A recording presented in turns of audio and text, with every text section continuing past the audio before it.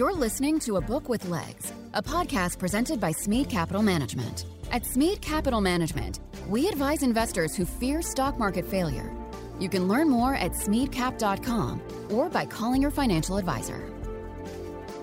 Welcome to A Book with Legs podcast. I'm Cole Smead. I'm the president and a portfolio manager here at Smead Capital Management. At our firm, we are readers and book junkies. It can be said that leaders are readers, and we believe books provide us a great source of information for filtering what is and isn't important for us as investors. Investing is the last great liberal art and the best way to spend a lifetime of learning. This podcast is for readers, thinkers, business-minded people, and investors who want to grow their knowledge from great authors and their writing. Charlie Munger often talks about using multiple mental models in analysis. Our aim for this podcast is to help listeners test Munger's theory in business, markets, and people. Hosting this episode with me today is our Chief Investment Officer, my father, Bill Smead. Dad, thanks for doing this with me. Yeah, I'm excited. I always recommend the Bible. People ask me the list of investment books to read. That's my first one that's on my list of 3. Intelligent Investor and Short History of Financial Euphoria by John Kenneth Galbraith are the other 2. Yeah, he's also beaming off of hitting an excellent sand trap shot for par on our fun having playing golf yesterday. So if he gets a little excited, you guys will all know why. Thank you for joining us for this episode of the podcast. We are going to discuss the pragmatism of the most published and most translated book of all time, the Bible. Father Robert Sirico is joining us to talk about his book, The Economics of the Parables. To give you a little background about Father Sirico, he is the president emeritus of the Acton Institute, which he co-founded in 1990. His writings on religion, political, economic, and social matters have been published by the New York Times, the Wall Street Journal, the Financial Times, and others. Robert received his Master of Divinity degree from the Catholic University of America. Father Sirico was awarded an honorary doctorate in Christian ethics from the Franciscan University of Steubenville and an honorary doctorate in social sciences from Universidad Francisco Mariquin. He is a member of the Mont Pelerin Society, the American Academy of Religion, the Philadelphia Society, and also on the board of advisors of the Civic Institute in Prague. He has also served on the Michigan Civil Rights Commission from 94 to 98. His pastoral ministry has included chaplaincy to AIDS patients at the National Institute of Health. He is the pastor of Sacred Heart of Jesus Parish in Grand Rapids, Michigan. Father Sirico, both Bill and I read this book. We loved this book. It's a great book. We're really excited to talk with you today. What caused you to write on the parables in particular? Well, of course, in terms of Scripture, that's one of the most familiar and really, in a way, both the most difficult and the easiest material in the Bible to preach on. Easiest in that it's stories, difficult in that they are stories with profound meaning. You can speak to people on many different levels. So having, preached on the parables for many years, at the same time that I'm dealing with questions of economics and ethics and things like that, I began to see that the parables contain more than what a lot of people comment on with regard to the parables. Of course, the parables are about the kingdom of God. They very often start out with the phrase, very familiar phrase, the kingdom of God may be likened unto, and then it goes on. But you find that in many of the parables, there's this assumption of the economic reality, which of course is an assumption of the human reality, the scarcity in which we live, the need for ordering priorities and things like that. And so I just teased out those dimensions of the parables, which I hadn't seen many people comment on, or at least not very extensively. You wrote that Pope Emeritus Benedict XVI said, quote, "While civilizations have come and gone, these stories continue to teach us anew with their freshness and humanity," unquote. We won't assume. Explain what he means by this. Well, it's really remarkable. I mean, you think about this, with all due respect to your work, this podcast isn't going to be remembered in 5 years from now or 10 Amen. years from now. Maybe we'll say something profound and it'll be preserved, Yeah. But for the most part, all of the homilies we preach, the articles we write, and all the rest of it is forgotten. What we're talking about here in the parables have survived 2,000 years. What is it about them? And I think there's several things. First of all, it's the humanity about them, that when Jesus is teaching, he's teaching from the context that people immediately understood. But he does it in a way that doesn't bind him to its time. It's something that happens in his time, but something that transcends his time. So if I made reference today to Wi-Fi connection, in 50 years from now, it might not mean a thing. It's like telling you, Cole, I presume, do you know who Laurel and Hardy are? Exactly. These are some of the greatest comedians of my growing up years. but we lose it. What is it about the parables? I think another thing about the parables is while they do teach messages, they leave open-ended questions. They leave ambiguity. So you find yourself saying, well, what does that exactly mean? What's the significance of all of this? And this gives them a durability. So I think that's what Pope Benedict meant. Luke 2:52 says that Jesus grew in wisdom and stature and in favor with God and man. One of my favorites. Are the parables one of the most practical places for humans to see where worldly wisdom and biblical wisdom collide? I think they are, other than looking at the life of Jesus itself as a whole, these teachings are very practical. He's dealing with, among the most common things, relations in families, contracts, hiring and firing people, planning the building of things, the wisdom of building your house on solid foundations, all of these kinds of things that people deal with throughout the week. Yeah, you talk about two levels, the real life message and the theological analog. Doesn't this force the readers to think about this duality? Yes, it does. In many ways, what we have here in this teaching of Jesus is really an amplification of what the church has called through the centuries the belief in the incarnation, that God becomes flesh. He dwells among us, as it says in the prologue to John's Gospel. So that this tells us how important the world is to God himself. He created the world. He reveals himself at one level through the world, and he wants to bring the world back into relationship with him. So the parables are a wonderful way to amplify this kind of core message of the scriptures as a whole. You say we must face the reality of scarcity. This could become the theme of the post-pandemic world. Explain scarcity as you see it in humanity and economics.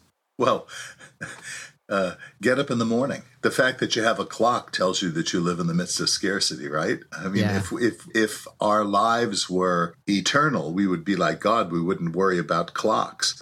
In the material world, we live in the reality that everything has a price. By that I mean that things are limited in their supply, and we have to allocate resources in order to ration them, to make them rational, or what we call rationing. That's what a market economy does. That's what a price system does. It invites us to say, how important is this product to my life? Am I willing to pay this much money for it? Well, maybe not. But this much I might be able to pay for it. And so all of those things are indications of scarcity. Also, when we get up in the morning, just the awareness of having to acclimate to the day, to get the juices going is another indication that, our time on earth is limited. You know what I think is so interesting, and people don't even think about it? In the book of Genesis, the image that's given is that God puts man and woman in a garden, not in a jungle. What is a garden? A garden needs tending. It needs care. It needs pruning. It's a productive thing. And that's why God calls man and woman to work. That's the first words that are spoken in the Bible to the human race are words of calling or vocation. Multiply, fill the earth, have dominion over it, have responsibility, have stewardship over it. And that's an outliving of the image we see in the first chapter of Genesis of God as the worker, the prime workman, the impresario, as it were, that brings things together and gives order to what was otherwise chaos. And that's what's going on with the garden. From the chaos of the jungle, man and woman are given the responsibility to order it. So we're going to go, even though we could probably spend, 3 or 4 hours with you, but you don't have that time, nor do our listeners. We did is we picked out the first 4 parables. Things are scarce. Yeah, the time is scarce. And so is internet connection, as we learned today. So we're gonna go through the first 4 parables, and since we don't know if our audience is listening to this, on their workout, in their car, what it be not, we're actually gonna read the parable, and then we'll discuss it. So let's go to the parable, the hidden treasure, which is Matthew 13:44. Again, the kingdom of heaven is like unto treasure hidden afield, the which when a man hath found, he hideth, and for joy thereof goeth and selleth all he hath, and buyeth that field. You point out, as you're writing about this parable in the chapter, you point out the precedent for storing treasure in the ground, which would be one of the reasons why the treasure could be there. What else do you say to your readers are the reasons that there could be this treasure in the field?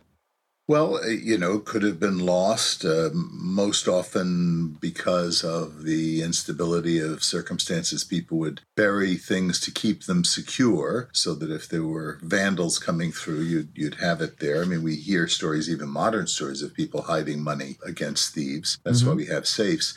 Well, the real lesson of this, though, is the search and the discovery that what entrepreneurship really is. And we see this also in a parallel parable, the Pearl of Great Price. It's a little different, but it's a very similar story, that this man is attentive to what he comes upon. Now, people may have walked over that, and not noticed it, but he found it and he buries it again and then goes back and makes an offer for the field. Of course, the owner of the field had the responsibility to know what was in his field, and he buys it. He sells everything in order to buy it. I like the Pearl of Great Price, as I say, the complementary parable, because it's not manufactured, but it's discovered as well. Pearls in the ancient world were not manufactured. They were discovered, but he had the insight to see the value of the pearl, and he so believed in his insight that he was willing to relinquish everything else that he had in order to attain it. So come back to your, as you mentioned in this first parable, I'll quote you here. The treasure has to be sought through discovery and effort. This may, for us, I mean, this is kind of like our life verse. We're a stock picking organization. We're seeking after, something of value, to your point. Things that are buried too, that other people don't see. That's your job. Correct. Exactly. So I love this because, I mean, just practically speaking, and I think this is back to the practicality of the parables. We were talking about this before, and I think this holds true, but I'd love to hear your thoughts on this. But, we could go to investors and say, like, for example, we had a piece here recently that said, hey, Volkswagen has this store of assets and brands like Lamborghini and other brands like Porsche AG that just went public. And there's all these incredible treasure trove of assets. And we explain that to people. Well, now, to your point, nobody cares. Like, it's an open marketplace. They can decide whether that has value or not. We think it does. But yet, like the person selling the land in this first parable, they didn't. They didn't ascribe that value to it. Is that the kind of ideal that you're speaking to? That's precisely what I'm getting to. If everybody knew everything the same, you'd have no market transactions. It's the fact that some people discover things earlier than others or are creative enough to put them in connection with something else, as evidently you're doing with these stocks, and to say, look, here's the value of this thing that people are overlooking. And you can get into this investment early precisely because people are overlooking it. And that's what gets the engine of the economy going. And by the way, increases the intelligence of society as a whole, because once people are beginning to make money, remember that money is telling us that there is something of value here. Once that begins to happen, people begin to pay attention to it. Yeah. Next one is the Pearl of Great Price in Matthew 13, 45 and 46. Again, the kingdom of heaven is like unto a merchant man seeking goodly pearls, who, when he had found one of great price, went and sold all that he had and bought it. You write that the word merchant may not be the best English word for the Greek word emporo. What would be better?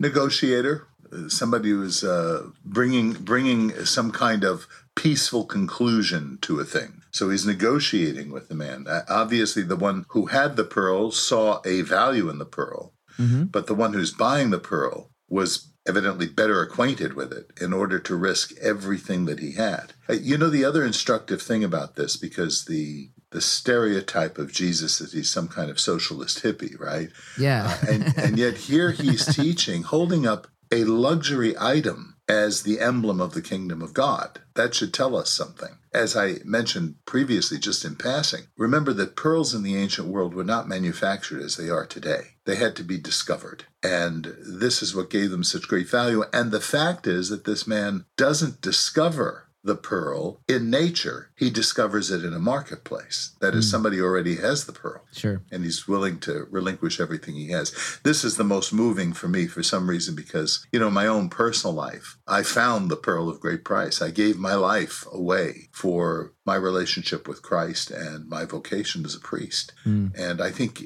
unless people have something they're willing to die for, they don't have anything they're willing to live for.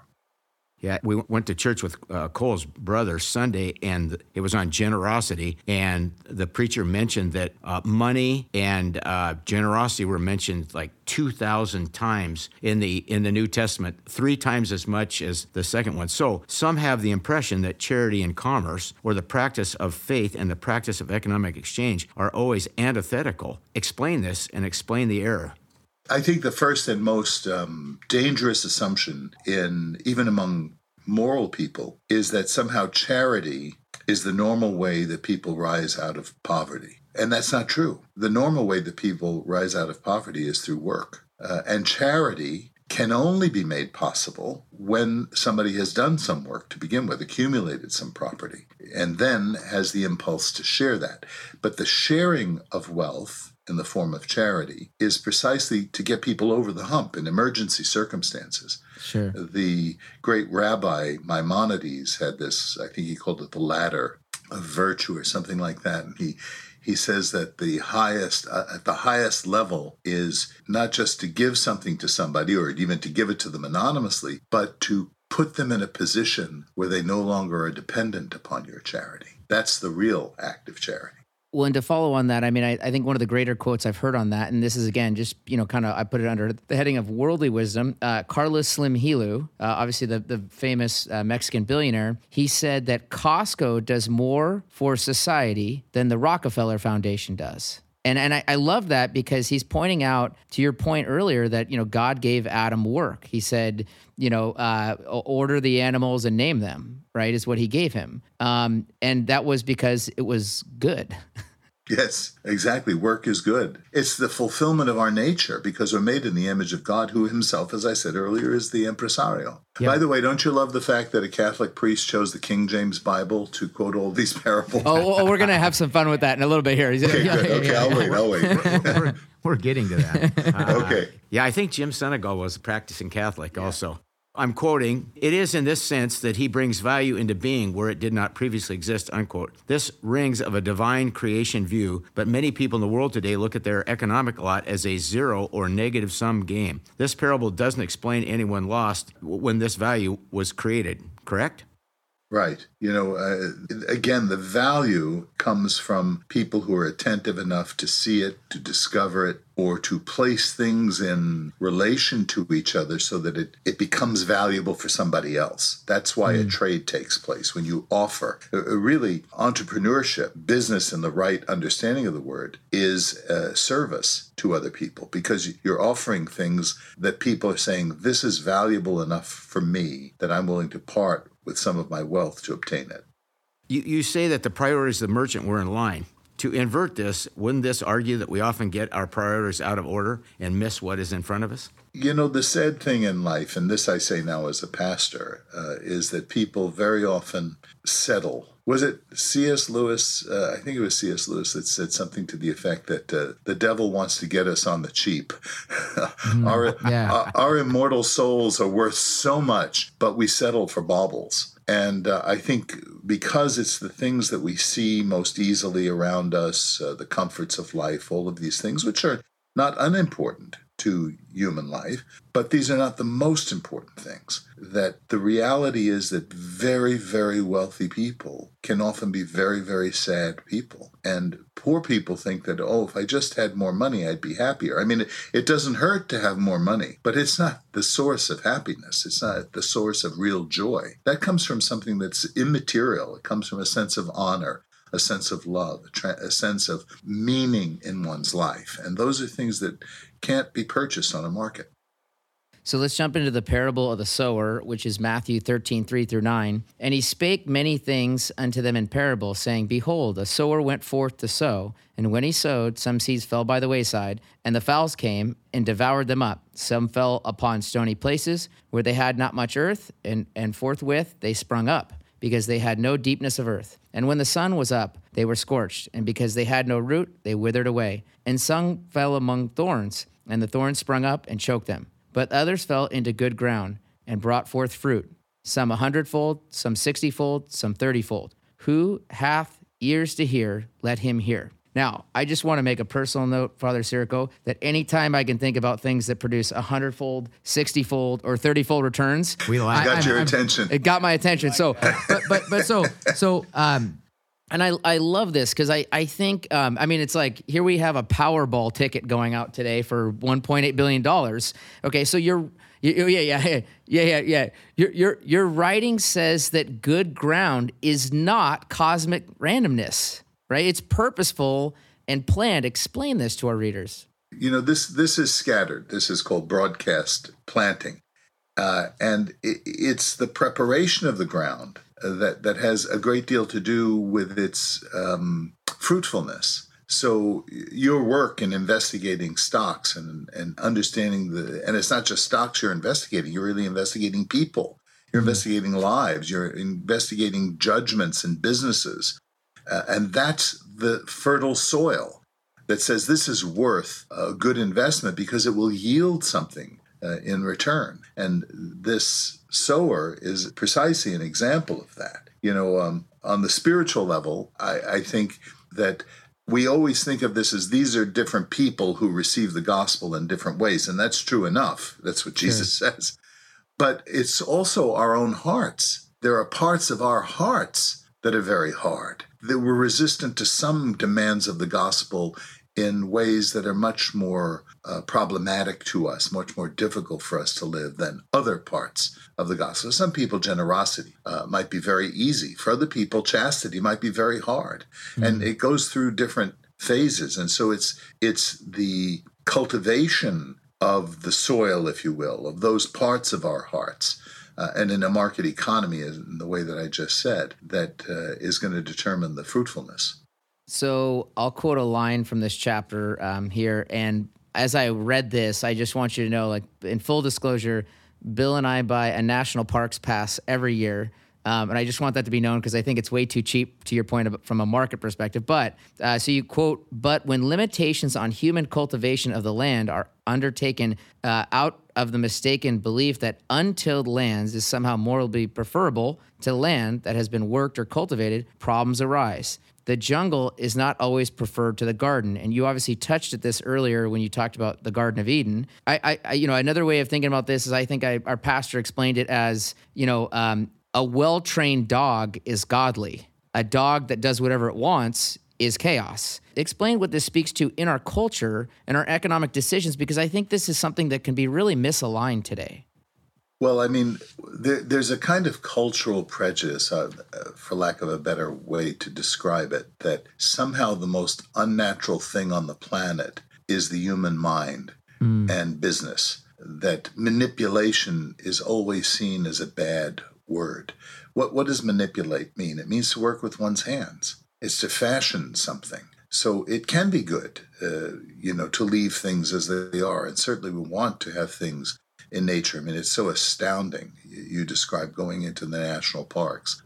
It's really awe-inspiring to see nature, to see an incredible sunset. I was in the south of Italy, which is where my family came from. And I'll tell you, it's the first time I've ever seen that sunset have you heard where the green light flashes? Yeah, over the horizon. Yeah, it was marvelous from Capri, the island just off Naples, off Sorrento.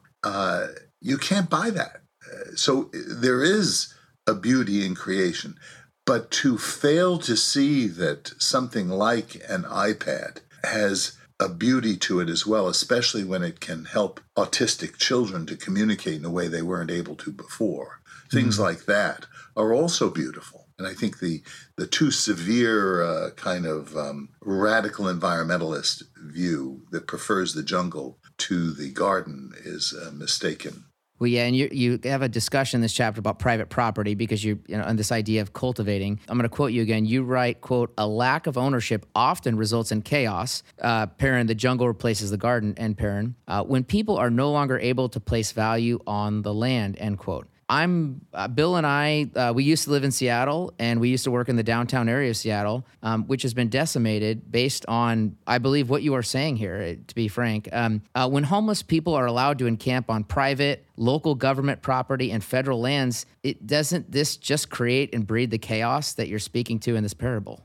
Well, it does. I mean, just think of it on a very practical level. Whose property do you take care of better? your own or somebody else's, is what they call in economics the tragedy of the commons. Or here's a good way to very simply explain it. Would you prefer to use a public restroom at a public rest stop or somebody's restroom in a home or in a private restaurant? How do you drive your car versus a rental car? Right. And this is because you have stewardship, you have responsibility, you have value invested in the property, rather than just to get the immediate utility out of the property. And I think property is one of the most important things because it's the way in which we extend our lives into the world. It's the way in which we represent our creativity. And I think if for that reason, we need to think of property as sacred. I don't mean sacred in the sense that it's absolute, because there are times when we have to surrender property, as we do in charity, as we do in families, but to not have a general rule of law that orders things, and by ordering things, entrusts to people the responsibility to maintain that order. Then you have Seattle. You know, I lived in Seattle in the late 60s, and it was just coming up then. It was a pristine, beautiful city in the 70s. And now I can't believe the pictures I see of Seattle. San Francisco, too, or Portland, Oregon. I mean, it's astounding. You point out that market exchanges capture subjective value, not objective value that you refer to as virtues. The two things that kind of came to my mind were housing and children. Can you explain this through those subjects? And after all, we know that children are more likely to thrive when they're in a stable house with both of their parents. So I like the paradox you pose where it's like, it's just not about the marketplace, because there are virtues that are tough to capture in price. Yeah, I mean, how do you capture reverence that a person has for a little trinket that they're willing to give anything away for because that trinket was owned by one's mother? You know, there's something associated with that. By the way, it's an evidence that human beings are more than material entities, right? That we are able to value things beyond the material. And market values are important, but they're subjective. This is what the consumer, in this case, at this time, values the use of that product. Not another consumer, not another time, not another place, but it's very subjective. Whereas what is an objective value, at least in a sane mind, is a child. You can't compare the value of a child. Yeah, the Dow Jones just put out a story yesterday about people cohabitating versus people that got married, and the net worth developed in the first 4 years was $17,000 versus $68,000 to people that got married. And the writer of this article was looking around for all these various explanations, and I'm just thoughting, well, what about God blessing what you're doing? Yeah, the objective value. Yeah. And God blessing it through the nature of who this couple is. I mean, they're willing to invest themselves because they know they've made a solemn commitment to one another. Yeah.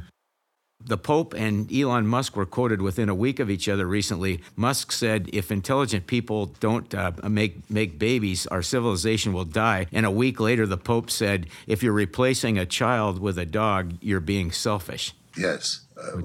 And so superficial. You know, because that dog, first of all, it's not going to live as long as a child. And secondly, it's a bad investment. Yeah.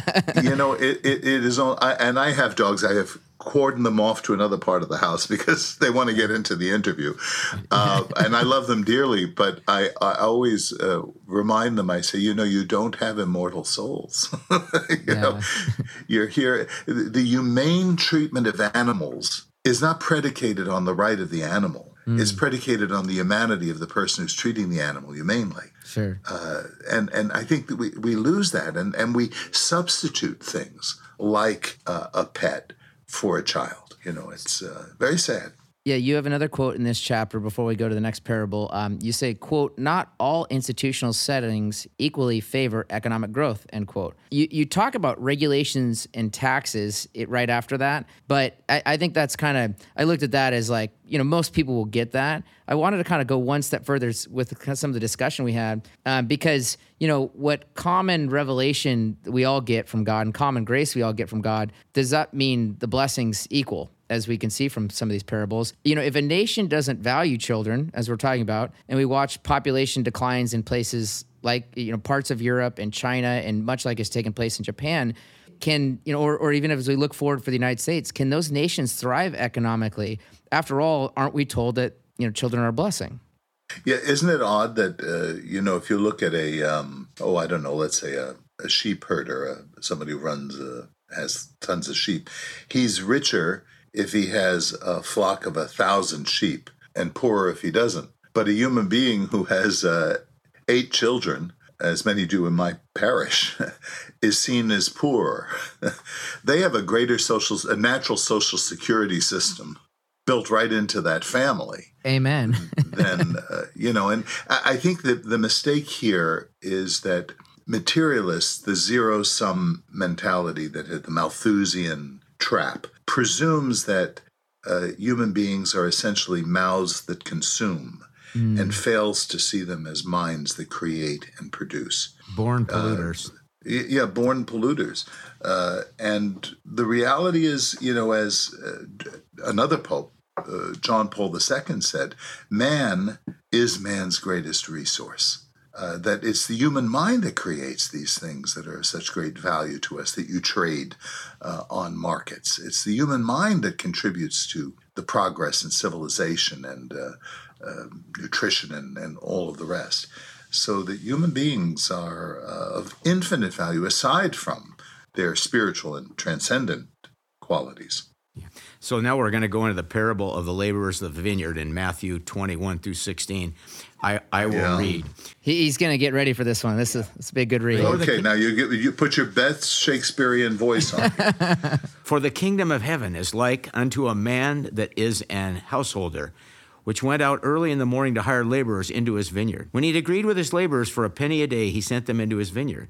And he went out about the 3rd hour and saw others standing idle in the marketplace, and said unto them, Go ye also in the vineyard, and whatsoever is right I will give you. And they went their way. And he went out at the 6th and the 9th hour, and did likewise. About the 11th hour he went out and found others standing idle, and saith unto them, Why stand ye here all day idle? They say unto him, Because no man hath hired us. He saith unto them, Go ye also in the vineyard, and whatever is right that ye shall receive. So when evening was come, the Lord of the vineyard saith unto his steward, Call the laborers, and give them their hire, beginning from the last and the first. And when they came, that they were hired about the 11th hour, they received every man a penny. But when the first came, they supposed that they'd have received more, and they likewise received every man a penny. And when they had received it, murmured against the good man of the house, saying, These last have wrought but 1 hour, and thou has made them equal unto us, which have borne the burden and heat of the day. But he answered one of them and said, Friend, I do thee no wrong. Did not thou agree with me for a penny? Take that thine is, and go thy way. I will give unto this last, even as unto thee. Is it not lawful for me to do what I with my own? Is thine eye evil, because I am good? So the last share be first, and the first last. It sounds like the laborers from earlier in the King James Version are saying that this stinks. Stinketh. Stinketh. Like Lazarus' body, it stinketh. How do you rectify fairness versus the mutual agreement with this parable? Yes, this is one of the parables that people get really upset about, because what they say is it seems unjust. But of course it isn't unjust. What is justice? Justice is a treatment in accord with what one deserves. And the agreement at the beginning is, and by the way, the price, the wage, it becomes vague as the day goes on. Sure. He says to the first, agree with me for this penny, or this agreed upon wage, which was the typical day's wage. And everybody at the beginning of this parable is happy, including those who are hired first, because they said, well, we're not going to sit idle today. We'll have some money to go home with tonight. That was fine. Nothing in objective reality changes from the beginning of this parable to the end, except the subjective perspective of the people who worked the whole day. They got what they agreed to. It's very instructive to see how what was called the Lord of the vineyard says to them, is it not lawful for me to do what I will with mine own? Or are you evil? Am I evil because I am good? Are you being envious? Is thine eye evil because I'm generous? And the question here isn't a question of justice. It's a question of generosity.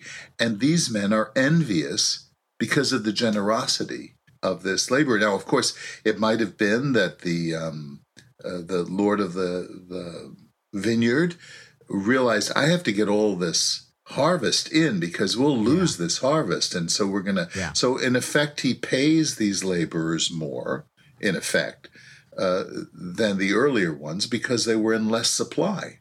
And he needs to get this whole thing in. And everybody should have gone home content at the end of the day, but it was envy that destroyed it. And this is really what is at the heart of socialism. If the vice of greed is the bane of capitalism, the vice of socialism is envy.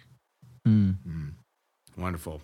This gets at your argument of scarcity. If he hadn't hired the last at the same wage, part of his harvest would have been lost. Maybe he could see some ominous clouds in the sky and thought some of the crops were going to get ruined if he didn't hire the extra people. There was immense value in the last laborers for the owner, correct? Yes. He gets the whole thing in and doesn't lose it. We don't know the proportion of the harvest that he got in, but they were of value to him because they were scarce. It's funny, we've kind of taken a deep dive into our society and what might happen to wages in the next 5 years, say for, you're seeing waitress and line cooks and others get big pay jump. People that do very normal, common service type jobs are getting big pay bumps while billionaires are watching their stock portfolios get annihilated this year. With what is going on in wages today, this should be very practical. Lowest income quartile is America seeing the largest wage increases. As you write, quote, the person in the best position to determine what the subsistence level is the worker himself, unquote. So there's no regulation or guideline needed for today's circumstances for people to better their lot in the work. Isn't that really what's going on? Yeah, I mean, it's based on the knowledge, right? The regulation, if you want to call it that, has to come from the person who's most intimately acquainted with the circumstance that he or she is living within. Yeah. And when you substitute, especially when you substitute bureaucrats who have no interest other than a political interest in this question, what votes is this going to buy us? Then you have, again, chaos. Yeah, we talk a lot in our work about the demographics and how much later in life this particular group, the millennials, have got married and had their children, and now they're making that transition into household formators, and their spending goes from discretionary to necessity, and how much that changes, and how that will change which workers get paid what. If you're providing those necessities, your pay is going up, and if you're providing the discretionary items, you're not. Yeah, because the other context I thought about this, Father Sirico, was think about inflation, right? I mean, let's just think of the last 2 years of our lives, and let's just say that this parable was a 2-year tale. Okay, if you want to productively get done as a business what you'd like to get done, would it bother you that you're paying your laborer more right now than you were 2 years ago to get the same level of output, aka the harvest? And so I look at you run it, you think of like your old uncle, your grandpa or something like that, being like, well, I remember what we used to pay people, and this is ridiculous. And it's like, but again, we need the harvest done today. That's right. It's a different circumstance, and there are a whole different set of subjective values that are going to be brought to bear in the market economy. Yeah, and by the way, to go back to the question of having children, because it ties in this scarcity and all the rest of it. And you're people who are investigating the market all the time. It seems to me that China in the next roughly 10 years is going to come head on with the reality of the one-child policy that existed in China precisely because of the scarcity of female children, or people in general, because they've aborted their female children in preference for the male, and the one-child policy that has created a demographic winter in China. I mentioned to my wife when she visited there with me, I said, every single person you're going to run into under 30 is an only child. Yeah. It's horrifying to think that. I mean, I sat with a number of communists when I was in the hinterlands in China, up the Yangtze. They gave us 2 Communist Party officials to accompany us. It was very nice of them. I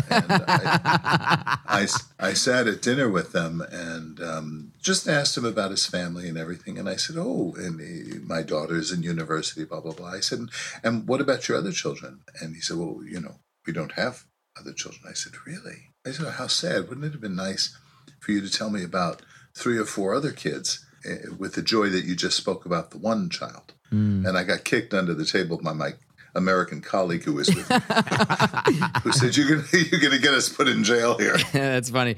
All right, so let's pivot. The last parable we'll talk about is the rich fool from Luke 12:13-21.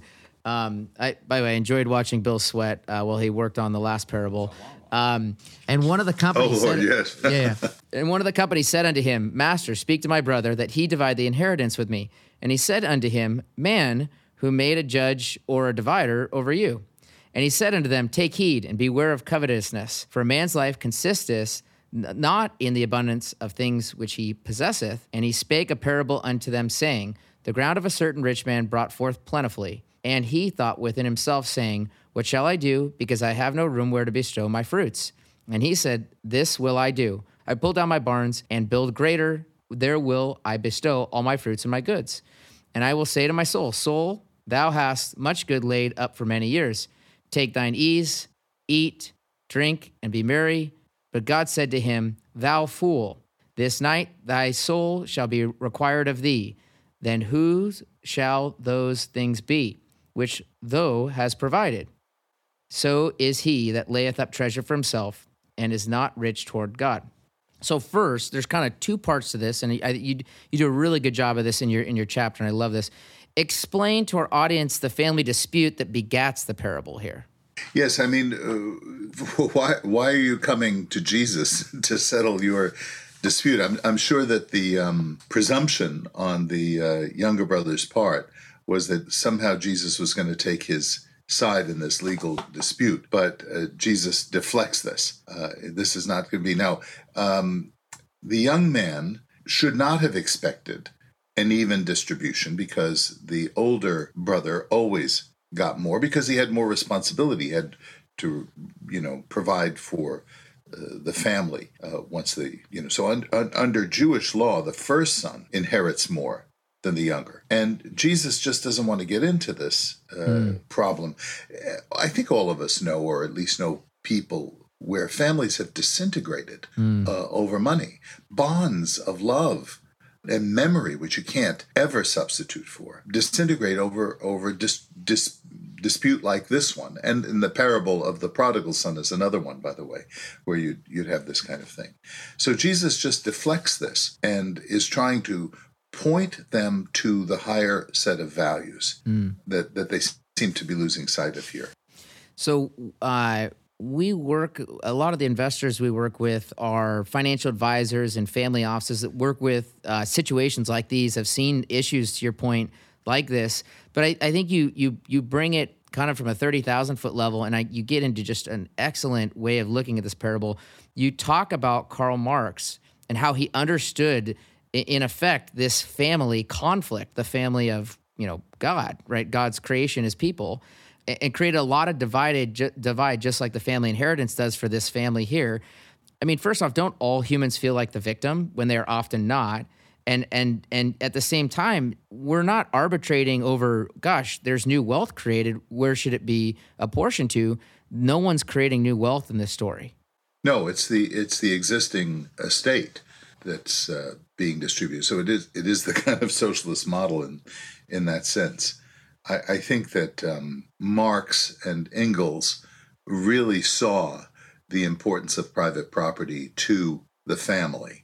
And they thought if they could attack both of these, then they could overthrow the capitalist order. I think they were right. If they could, they would. You have a great Churchill quote in this chapter too that I have to read. It's such a good one. So I'll quote it, and I'd love you to speak to it. Quote: Winston Churchill observed that the socialism of the Christian era was based on the idea that all mine is yours. But the socialism of today is based on the idea that all yours is mine, end quote. I thought of it, I have 4 kids, so I think of it as like a child. Rather than me getting to bless them, they come and make demands of me. How do you look at this culturally today? Well, as I said earlier, the stereotype of Jesus is of this kind of socialist, and that the early church, in fact, this is what Engels, Marx's friend there, was saying about the early church. Primitive Christianity was primitive socialism, and he bases that on the Acts of the Apostles, where they held all things common, much like a family. Sure. Family holds all things common.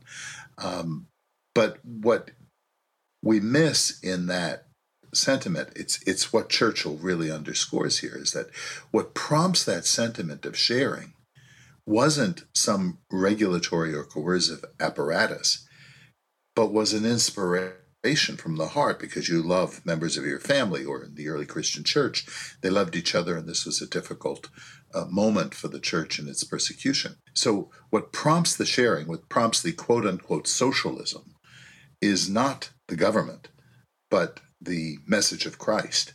The real question we need to ask ourselves is, on the moral level, is somebody morally improved by the fact that they've had their money taken away from them, even if that money goes to somebody who's in need, if they are not involved personally in giving of the charity?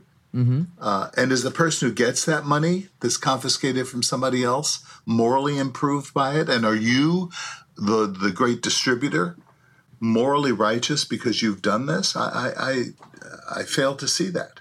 Well, and you get into, and this is kind of like, I love the paradigm of back to Luke 2:52, as Bill mentioned during our visit today, growing in stature and in wisdom and favor with both God and man. You talk in length about what we deal with in an uncertain future, right? We all have to deal with the uncertain future, and that our fate, as you point out, is in God's hands. Charlie Munger talks about the ideal of delayed gratification with young people a lot. Delayed gratification, the benefits to it, how most people can't actually do it, to your point, about the differences in us. Isn't this parable speaking to the spiritual and practical truth of delayed gratification? Because obviously the man with, everything couldn't do that. Yeah, I think that the delaying of gratification is one of the most important virtues that we can have, because, if you think about it, it really runs through a lot of our decision-making, our moral decision-making. Mm-hmm. And it is the ability to delay gratification is the key human characteristic, isn't it? Because we're the ones who not only reflect on ourselves, but who can reflect on ourselves reflecting on ourselves. And it's that capacity that gives us the ability to build for the future. Animals are bound to things by their instincts. You could say that a beaver builds a dam, but a beaver doesn't build a series of dams and then rent them out to other beavers. That's what human beings do. And it's exactly the superficiality that this rich fool gets himself into. It's probably, by the way, this parable is probably the origin of the phrase that you can't take it with you. Sure. But St. Ambrose said about this, but there is something you can take with you. It's what Jesus says here as being rich toward God. What do we take with us? We take virtues with us. Our discussion earlier about children, you can leave a legacy, but you can't monetize a legacy. Well, and you can store up treasures in heaven. I always, people ask me, I teach them what a Ginnie Mae bond is, where mortgages pay in there and then it gets passed through. And that to me, that's what this Christian life is all about, is passing your blessings through to other people, being a pass-through security, a pass-through human being.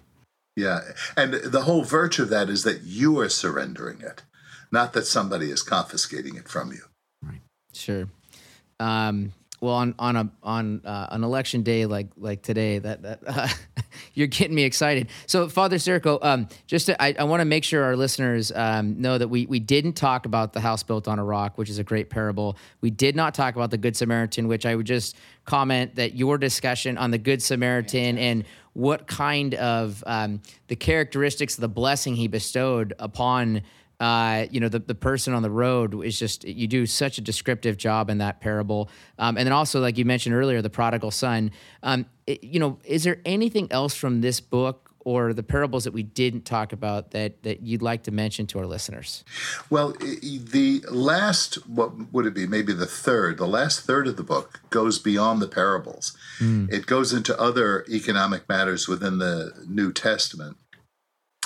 And, I deal there with questions like, what about the rich man in the eye of the needle? That passage and the whole circumstance that gives rise to that, where this rich man comes to Jesus and says, what can I do to be perfect? What can I do to inherit the kingdom of God?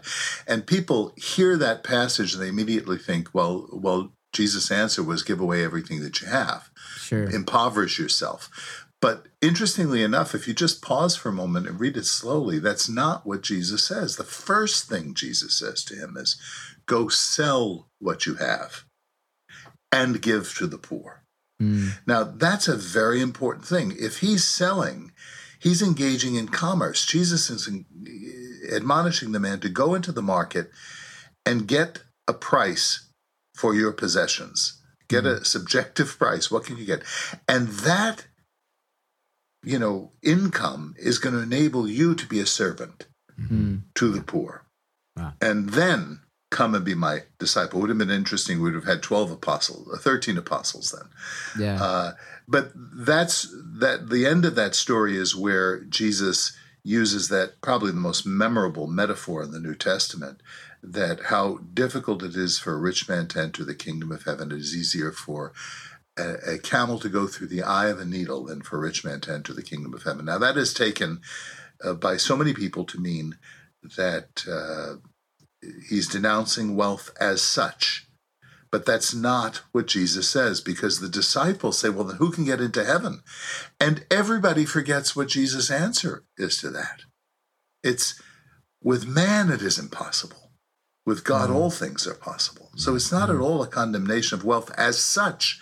It is the disorientation, it's the disordering of one's values to the superficial, to the material, to the things that don't last, and the negligence of keeping one's eye on the kingdom of heaven.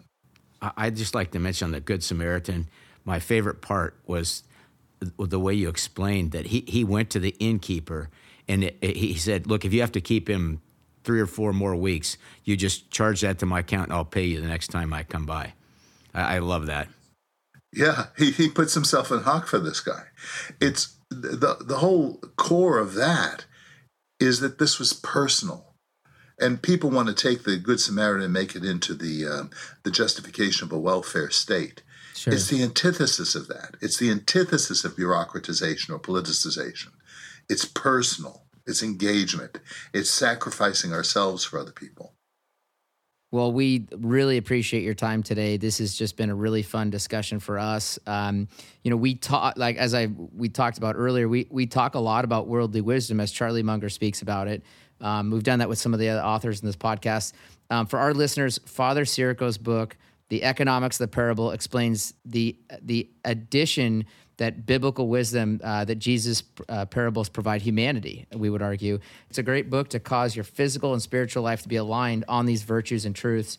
I thank you again, Father Sirico. For our audience, if you have a great book that you'd like to recommend, email podcast@smeedcap.com. That's podcast@smeedcap.com. You can also send your suggestions to us on Twitter. Our handle is @smeedcap. Thank you for joining us for a Book with Legs podcast. We look forward to the next episode. Thank you. Thank you for listening to A Book with Legs, a podcast brought to you by Smeed Capital Management. The material provided in this podcast is for informational use only and should not be construed as investment advice. You can learn more about Smeed Capital Management and its products at smeedcap.com or by calling your financial advisor.